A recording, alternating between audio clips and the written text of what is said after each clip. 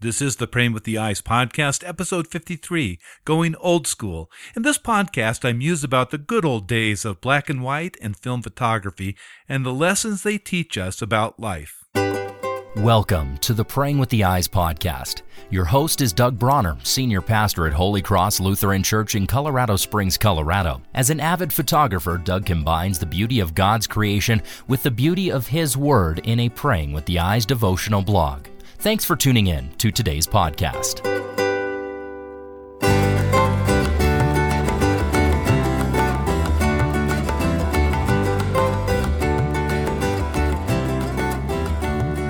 I purchased my first serious camera, an Olympus OMG, a month or so after our oldest son Joel was born. I had wanted a camera, and I kind of used that as an excuse. I've shared that story before, but I'm still amazed that Janice allowed me to buy it. We didn't have a lot of money in those days. It was my first call in Lincoln, Nebraska, and we had just had Joel, and yet I got this Olympus OMG. I think it cost me around $100, which in 1984 was not cheap, and I used the excuse of buying that so that I would take pictures of Joel, and I did take pictures of him, but I also took a lot of pictures of landscape photography. I remember especially I bought the camera out in Oregon, so I didn't have to pay a sales tax when I was living in Nebraska. Saved a little bit of money, and it was one of the few times, a handful of times, that I've been to Crater Lake in Oregon. And if you're ever out in Oregon, you really got to get to Crater Lake sometime. It's an amazing experience. I know it's kind of out of the way to get there, but just absolutely impressive.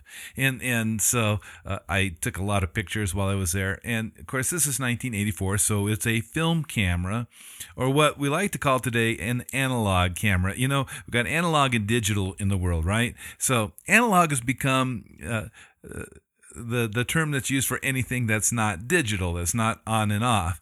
And in a sense it is, because it uses chemicals, and I know that analog has stuff to do with changes in properties of chemicals and so forth, and you got emulsions on film, and I guess there's an argument about whether we should really call film photography analog photography, but be that as it may, I don't want to get into that too much. But anyway, I fell in love with photography even before I bought that camera. It's one of the reasons why I bought that single lens reflex camera. In fact, I took it out recently and I loaded it with some film, and I'm starting to take pictures with it again. But somewhere around 2005 is when I bought my first very simple digital camera. And started taking pictures with it. I wasn't really happy with the quality of the pictures we were getting in those cameras, but it was, I didn't have to pay for film or development, so I started using that. But I was still shooting film a little bit. But somewhere around 2009, I stopped shooting film and went to completely to digital. So I bought another Olympus camera, and I don't remember the name of it right now, a 10 megapixel DSLR camera, and I started shooting completely with it. I mean, it was so convenient. It didn't cost me anything to have the pictures developed.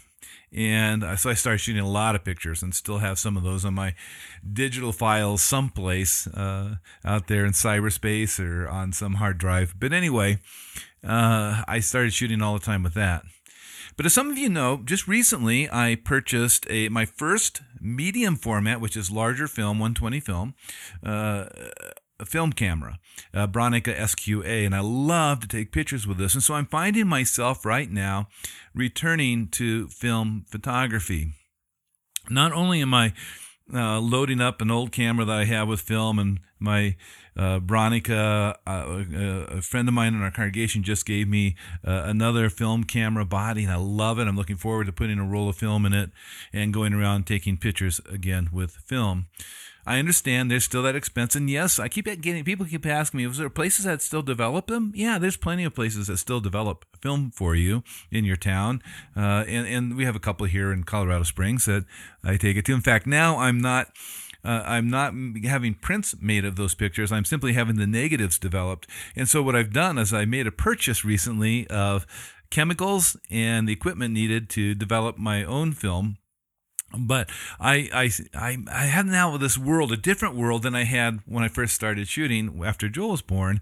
I now can mix up both the analog world of film photography with the digital world as I scan those pictures and then work on them in Lightroom. So that's something different. It's made film photography even more interesting.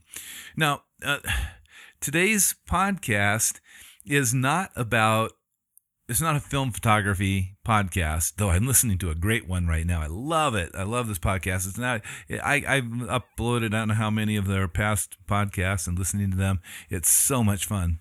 Anyway, this is a podcast, and I started asking myself why. Why is it that I want to take pictures again on film instead of with my digital camera? There's a lot more work that goes into film photography. I can't take as many pictures as I do with film. There's more expense in film. So why in the world would I want to do this at this point in my life? Well, for me, there's an analogy, and I was sharing this with a few people lately. There's an analogy in film photography to where I am in my life right now. As I ponder my life, and I find some analogies. And so that's what I want to do with you today. I want to make this kind of an extended Monday Morning Muses. If any of you listen to my Monday Morning Muses, you'll understand what I'm talking about. And muse for a while with you about the connection between film photography and life in general.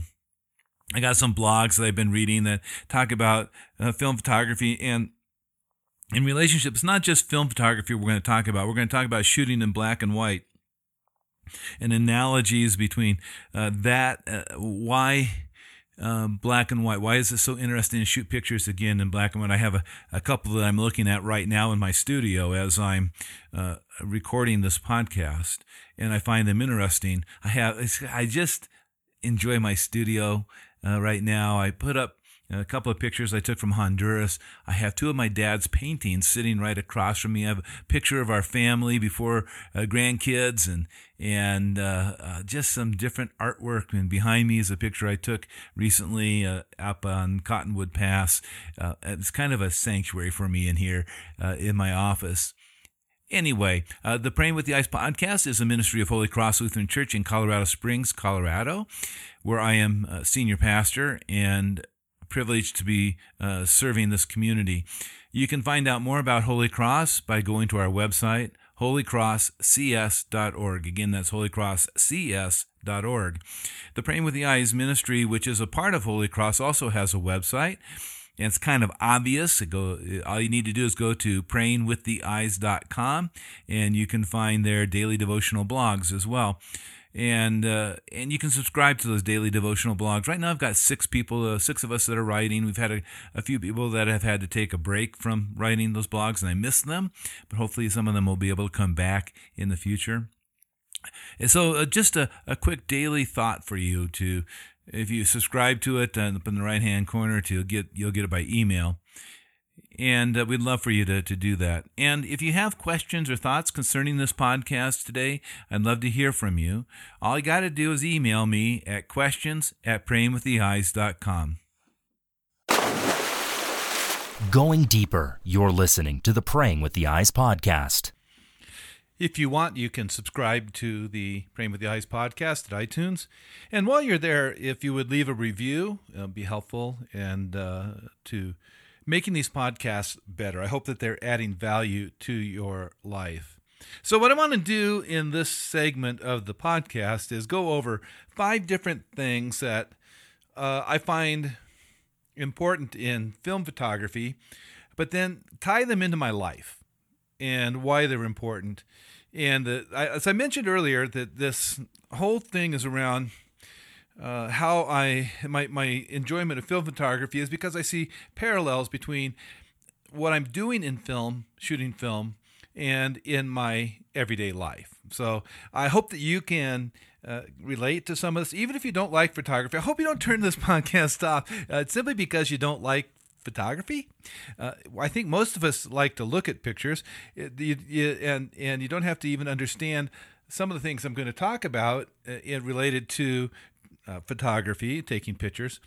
But I do think that in these 5 different things related to photography to my life, I think you'll find them interesting and maybe something for you to muse upon in your own life as well.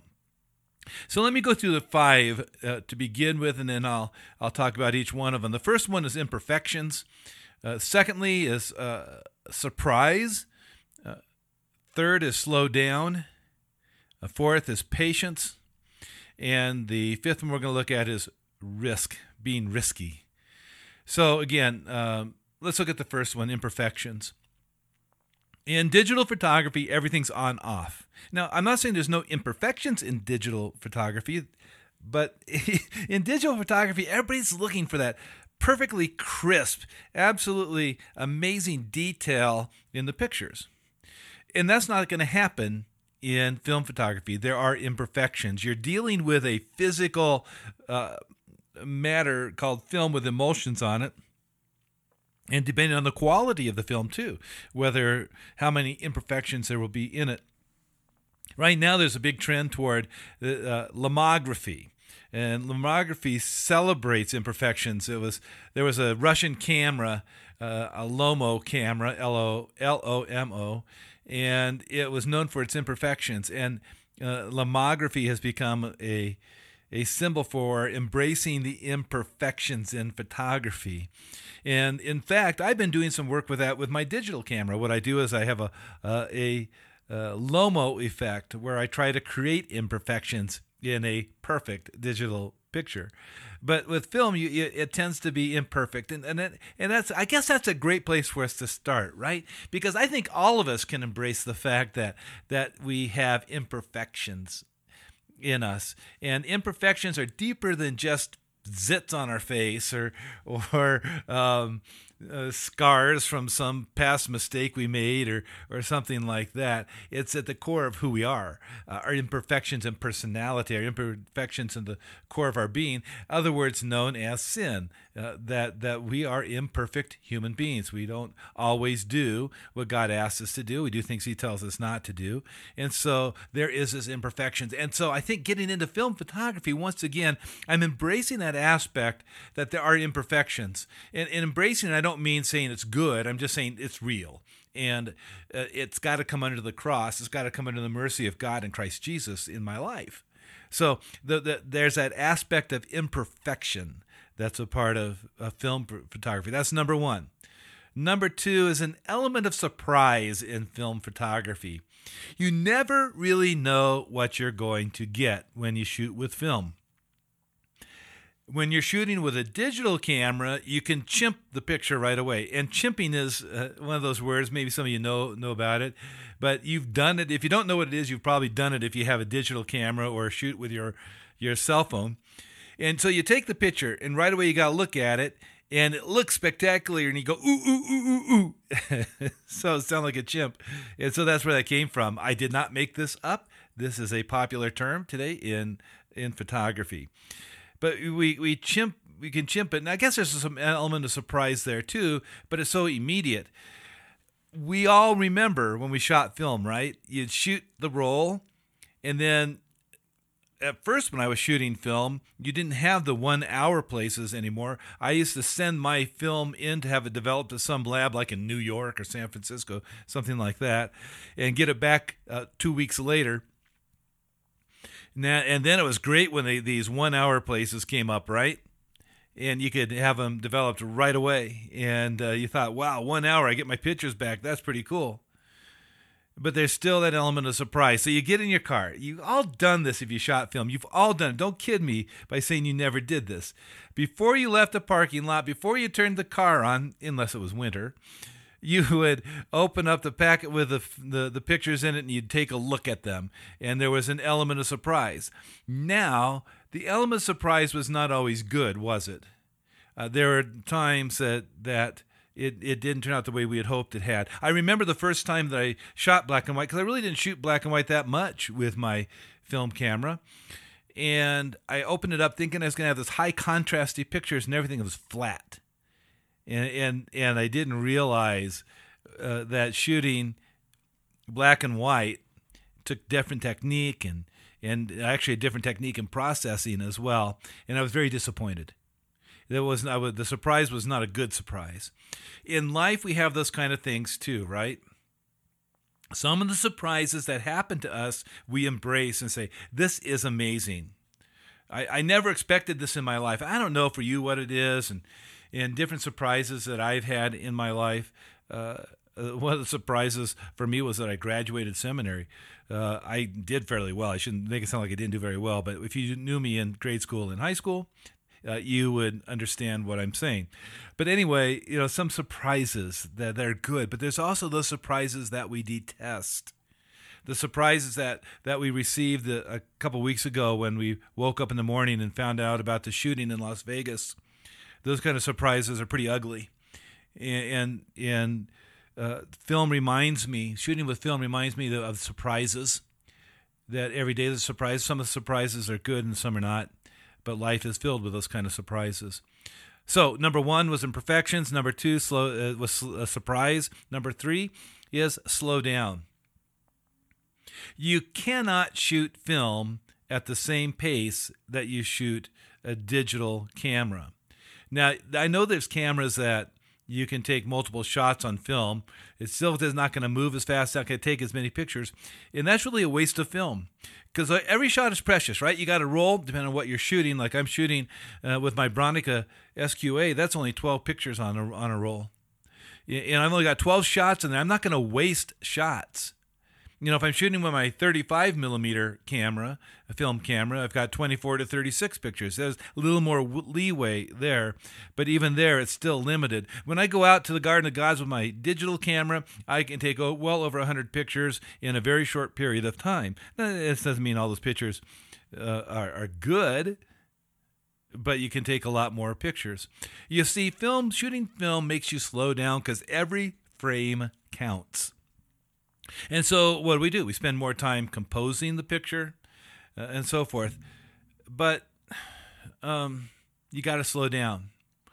In life, this is kind of an aspirational goal for me, is to slow down. Part of it is actually happening to me simply because of the aging process of my body. And that's a natural thing. It just is. I don't recover as fast as I did back in my 40s. Especially in my 30s. 40s for some of you seems like ancient, right? Well, just add a couple of decades to that and you get to my age. And I'm still pretty young, I feel.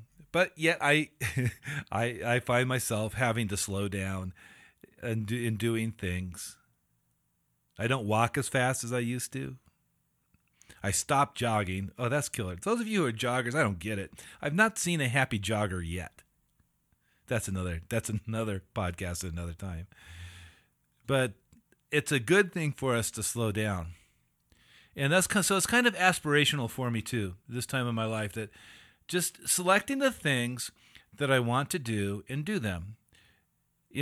Don't think I got to do everything, because I can't do everything. I can do a few things and I can enjoy them and hopefully do them well. That's why I've chosen photography to be really my only hobby. It takes a lot of time. I enjoy it a great deal, but it causes me to slow down and say, I'm not going to do these other things. I sold a motorcycle to be able to buy a camera, so I gave up the hobby of riding motorcycles to be able to do what I do. Next one's kind of related to it, related to slow down. The fourth thing that's a comparison for me between photography, shooting film, and my life is learning patience. Like I said, it's kind of related to slowing down, but there's kind of a different nuance to it. You have to be patient when you're shooting with film. So the first time I really took my Bronica SQA out, my medium format camera out, I had a roll of 120 film in it. So I had 12 exposures, and I knew I only had 12 exposures. And it took me 2 hours to shoot that roll of film, just 12 pictures. 2 hours. Why did it take me so long? Well, I would sit there and I would look, first of all, the question was, is this picture worth taking? What's interesting? What's my subject in this picture? What do I want to see in this picture? I was also testing the camera, so I wanted to take pictures of different things, some close-ups and some more distant landscapes, and so it caused me to slow down and be patient. And in being patient, I took notes on my settings for each of the pictures I took. So when I had them developed, I could go back and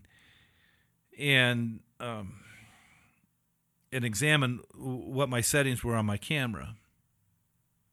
And I was happy I did all that, because in fact, I've posted some of those pictures on Facebook. But life, it takes a lot of patience, doesn't it? For us, we patience with people. I know it's an old cliche, becoming an old cliche, but we're a society that wants what it wants when it wants it, and we want it now. I mean, that's the way we focus on life right now, isn't it? We're not a patient culture. We don't know what patience is. Our time span is about 8 to 10 seconds, it seems like, before we're moving on to something else. We don't have much time for things. Our cell phones are one of the worst at destroying patience, or other media as well, that we just don't have the patience we used to have because of this modern technology, because we think we can have everything right now. And I need to learn patience. And so, and this is actually a real thing, not just an analogy. Taking pictures on film is causing me to be patient. It's a good byproduct of shooting film, and it's an enjoyable byproduct of shooting film. I thought I was going to be really antsy about this when I took out my camera and think, I want to take more pictures. Well, how can I only take 12? But it's quite the opposite. I'm enjoying slowing down and waiting for the light. I was out at the Garden of Gods where I took 9 pictures in 1 hour, and I was waiting for the light. Unfortunately, the light never happened like I wanted it to. Okay, so we've talked about 4 different comparisons so far: imperfections, surprise, slowing down, and patience. And the 5th one is that element of risk. It's risky to take pictures on film. It's kind of related to what we've already talked about in some ways, but the risk is I don't know what's going to happen. So let's go back to taking your film in, right? You have it developed, or if you're developing it yourself, you take it to your dark room and you get everything set. You do everything you're supposed to do. Finally, it's developed. The film is fixed and you're fine. And you look at your negatives and there's nothing there. You spent 2 hours shooting pictures. You spent however long developing those pictures, and it's blank. Something was wrong with the camera. Something was wrong with your settings. You weren't paying attention. Maybe you didn't thread the film correctly, whatever. There's an element of risk, more so than there is in digital photography. At least in digital photography, you catch it right away because you chimp your picture and you can see whether you got what you were looking for. And I've had that experience where it didn't, and so you fix whatever was wrong. I would think this is especially true in flash photography. It's hard for me, even with digital photography, to get my flash correct, and so I can make the adjustments because I can see the picture right away. I haven't got that option. In film photography, I could shoot a whole roll of film of a portrait session with somebody and not know whether I got it right or not. And they're paying me money for it and so forth. There's risk involved, and so there is in life too. It's not. We try to minimize risk, don't we? I think that, and as I compare shooting with film to my life, is that I try to minimize the risk. And why do I want to minimize the risk? Because I really am trying to minimize my pain. I don't like pain. And when I take a risk and it fails, there's pain involved, whether it's emotional pain, spiritual pain, or physical pain. Pain is definitely a part of that process. And it's risky. It's very risky to take ourselves out there and expose ourselves to failure. And yet when you shoot with film, that's what you're doing all the time. You're risking failure. and not knowing about that failure until way down in the process. Anyway, those are some comparisons between film photography and life. Connecting the beauty of God's Word with the beauty of creation. You're listening to the Praying with the Eyes podcast.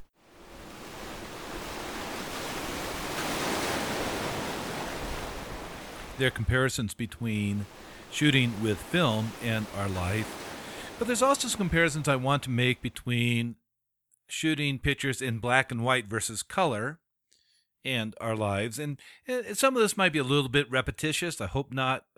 Get you to think a little bit again. Once again, I would encourage you to subscribe to this podcast on iTunes, especially if it's adding value to it, if it's causing you to think, muse about your life. To go to iTunes and subscribe, and if you would leave a review, I would deeply appreciate it. We had 5 different points of connection with film. There's going to be 4 things I want to talk about in black and white photography and life, and I'll go through these again. It's mystery, use of negative space, emotions, and minimalism. Now, you're probably wondering, what does all this mean? Well, that's what I'm here for. I'm here to explain that as best I can, but it's a mystery. Now, I'd like you to think about Ansel Adams for a day. He's a photographer that most all of us know about, and he shot predominantly in black and white using his large format camera on the top of his car. He spent a great deal of time in Yosemite, and not just with the equipment on his car, backpacking all of his equipment into a location to shoot. He popularized the zone system of shooting, which I still don't quite understand. But anyway, he shot most of his pictures in black and white. And try to imagine now if he'd shot those pictures in color, especially the ones in Yosemite National Park. Would they have been as popular, as meaningful in color as they are in black and white? And I use Ansel Adams because when you think of landscape photography, you think predominantly of color pictures. I mean, that's what I do with most of my landscape pictures. They're in color.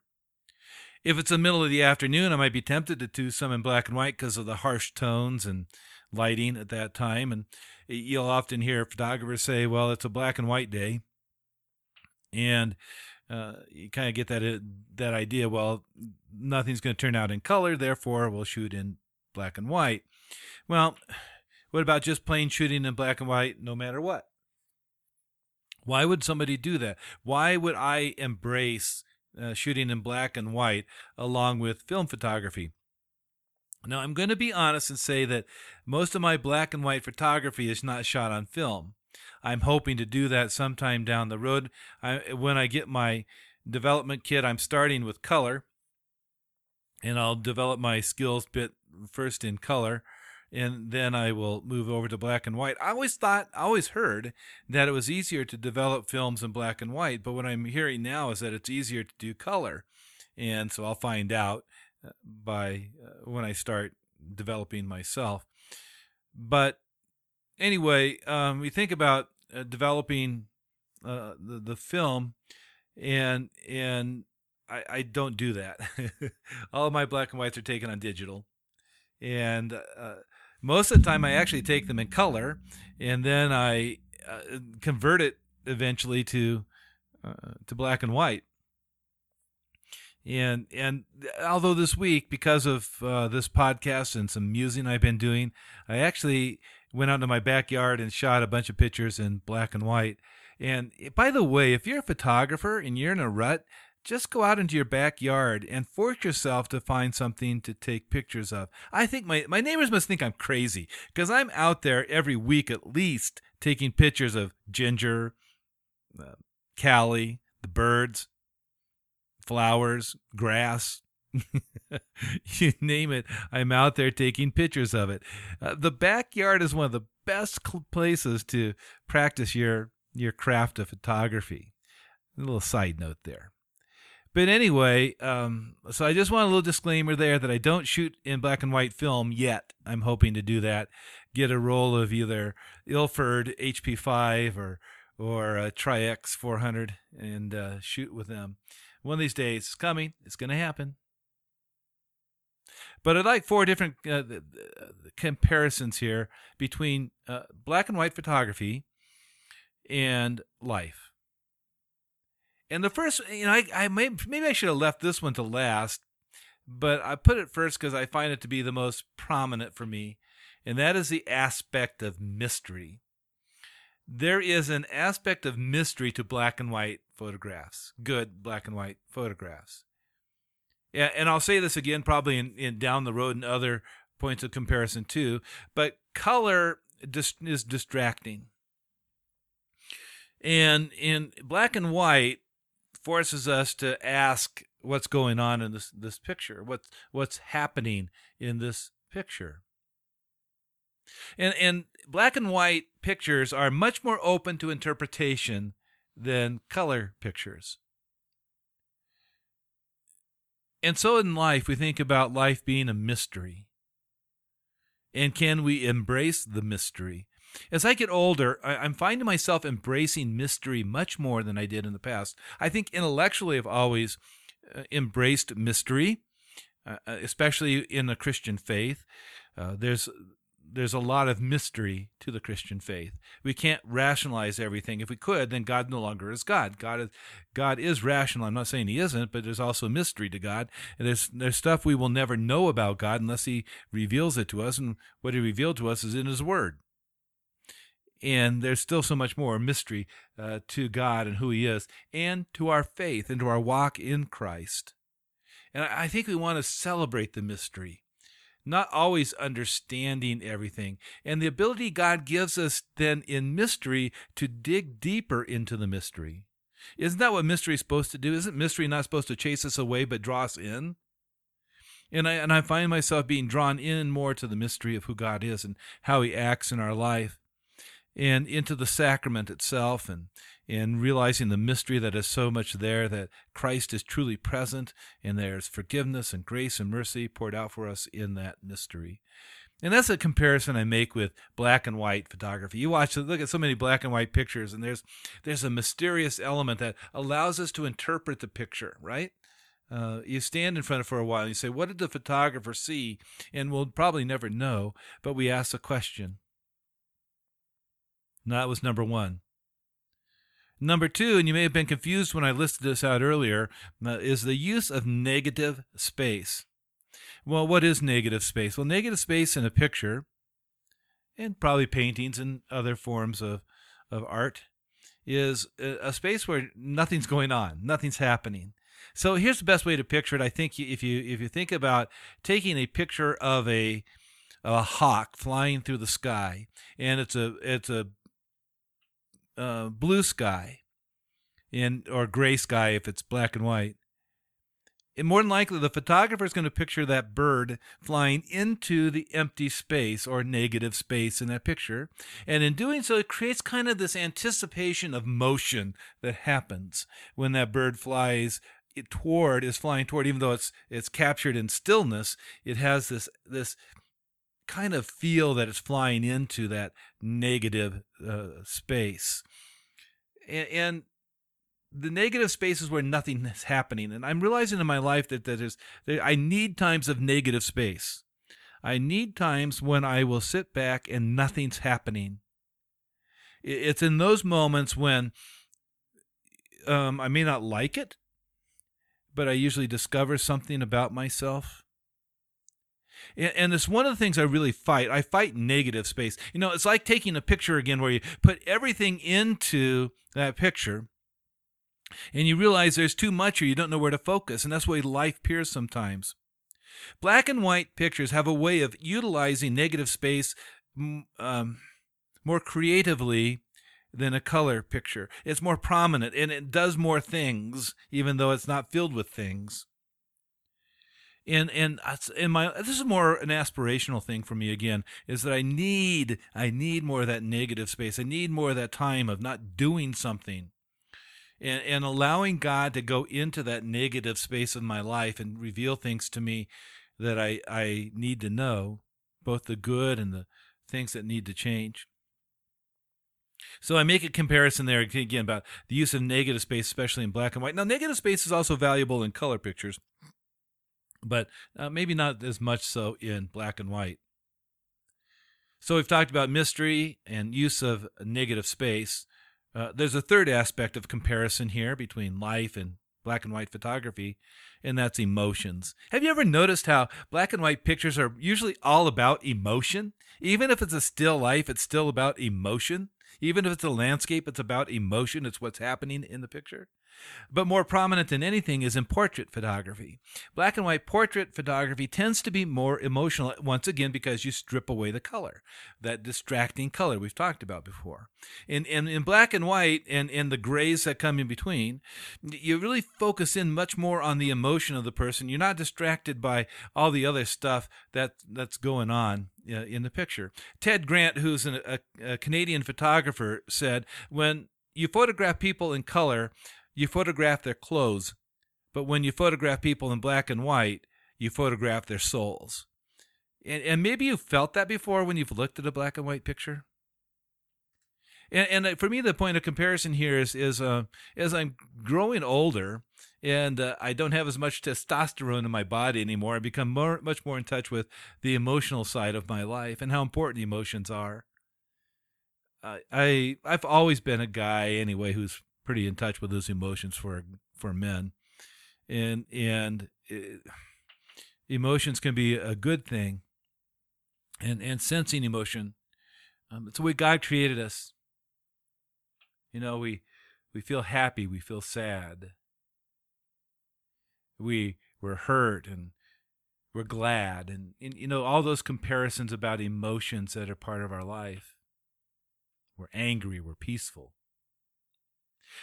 I do think that we spend a great deal of time denying our emotions and probably in a healthy way, trying not to let our emotions guide our decision-making process. But they got to be a part of the decision-making process. I mean, it's there. We can't deny those emotions. It's a part of our life. I think as I'm progressing in life, I'm just much more comfortable with emotion. And that's relative. I want you to understand that's relative. I'm not saying that emotions still don't at times cause me to feel uncomfortable, because they absolutely do. But becoming to realize that emotions are part of life, and emotions are part of that black and white photography world. So the last point I want to make a comparison is on minimalism. We've talked about mystery and use of negative space, emotions, and minimalism. Black and white pictures have a way of stating what the picture is all about. I keep getting back to this comment about distraction. Color has a way of distracting us. It's not good or bad. I'm not saying color photography is bad. I shoot most of my pictures in color. Come on. You know, it's not that. But there's a way of black and white narrowing things down to what's really important. Now, it still carries a sense of mystery with that doesn't negate mystery, as we talked about earlier, but it has a way of, this is what this picture really is all about. So I took a picture of our cat, Callie, the other day. I posted it on Facebook. It's coming up in a blog by the time this is posted. It will have come out in one of my daily devotional blogs on the Praying with the Eyes website. And I loved it because it's really a minimalistic picture of Callie. There were deep, dark shadows in my backyard, and I took this one actually in black and white. I didn't convert it to black and white. And there were some harsh shadows in the trees around it, and it just highlighted Callie's in the light. And there's no missing Callie in the other colors that are in the picture. It took the picture and it focused on her and framed her. The shadows and the bushes framed her in that picture. And I see too much color in the world in my life, in this sense that I'm distracted by way too many things. As I've mentioned before, probably on a podcast, is my patron saint in life is the dog Doug, D-U-G, from Up. And if you've seen the movie Up, you know that Doug's favorite thing is when he sees a squirrel is be distracted. Squirrel. And I have people joke about that with me at work all the time because I'm ADD for one thing. That doesn't help. But that's a world of color. The world of color distracts. Black and white minimalizes things. It takes it down to what's really important. And there's a need in my life to really, and this isn't anything new, to figure out what it is that's really important in life. What do I really need to focus on? One of the good things in my life is that, I don't need as much stuff as I used to. I still need stuff. Don't get me wrong. It's all relative, but I don't need as much stuff as I used to. In fact, I sold a motorcycle in order to get a camera, as I mentioned earlier. Minimalizing in life is important. In black and white, pictures have a way of displaying that minimalism.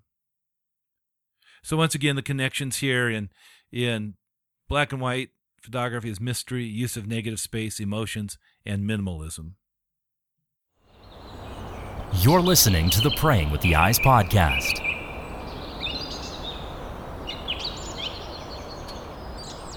The musing of this podcast today is based on a Praying with the Eyes devotion that I wrote. Came out October 7th, so it's not that long ago. The link to this blog is in the show notes for today, along with the points that I've been making so far about film photography and black and white photography and its connection with life. In fact, the blog itself is named Going Old School. And that's the way I felt the day I took the picture that's posted as a part of this blog. I posted a black and white one. I'm toying as I record this with posting both the black and white and the color picture just for contrast's sake. But the picture appeared in the daily devotional blog in black and white. And I felt, like I said, I was going old school. So it was a men's retreat at Holy Cross. And I had taken my new Bronica SQA medium format camera with me. And this is a heavy dude, man. This is a tank of a camera. And so I put it on my tripod, mounted it on my tripod, and that's all I took out into the field with me. And I hadn't gotten very far on the trail to Cedar Mountain. Some of you know that trail very well. You've climbed Cedar Mountain many times. And if you haven't, it's a beautiful hike.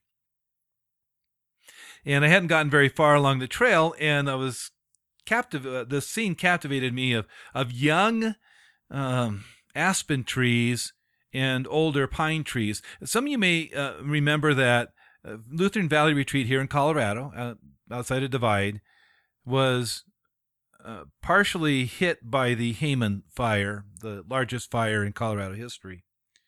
Not the whole thing. So there's some stands of timber that survived the fire, and others that were devastated by the fire. And where it was devastated, these aspen trees are now coming up.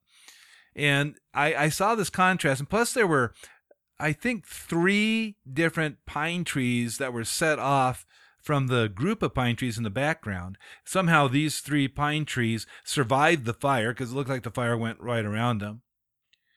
And so I decided to take a picture of this scene. It's a little flat. It's not very three-dimensional.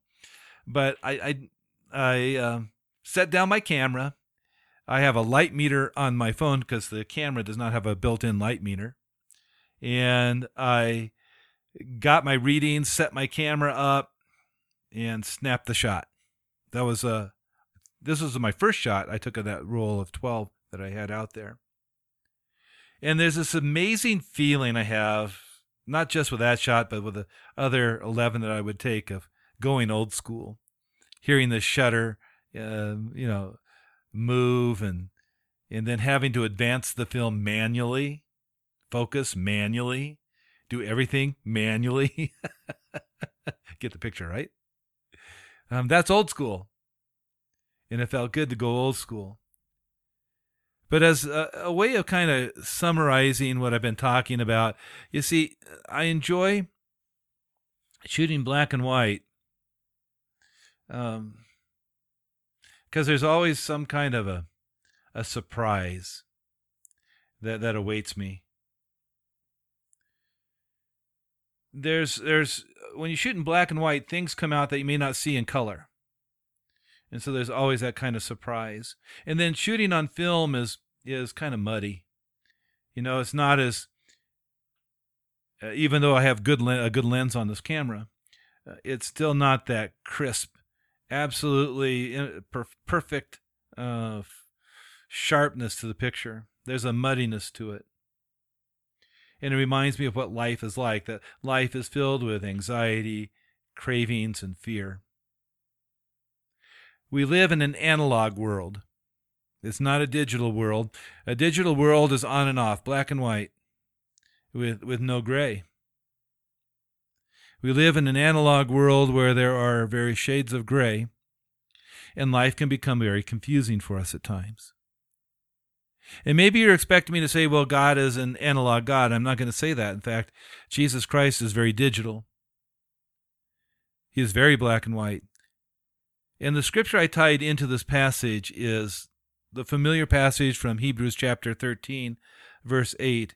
Jesus Christ is the same yesterday and today and forever. He never changes. There's no shifting of shadows in him. I live and you live in a world where there's plenty of gray. There is no gray with Jesus Christ. And that's comforting from this standpoint. We may be thinking about, well, yeah, it's black and white, it's sin or not sin, and that's true. I understand that. And that's kind of where we focus, though. But His grace is also black and white. His grace is absolutely sure. There's no gray in it. We are forgiven through the merits of Jesus Christ on the cross. No ifs, ands, or buts. It's the way it is. There's no gray in that.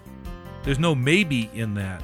Or might be, if we do this, if I do that. No, it's grace, absolutely pure grace, that forgives me for living in my world of gray and making the wrong choices and doing the things that hurt God's heart.